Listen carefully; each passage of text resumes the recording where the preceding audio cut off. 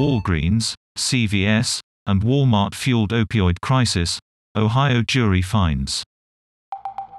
A federal court finds Walgreens, CVS and Walmart help create an oversupply of addictive painkillers.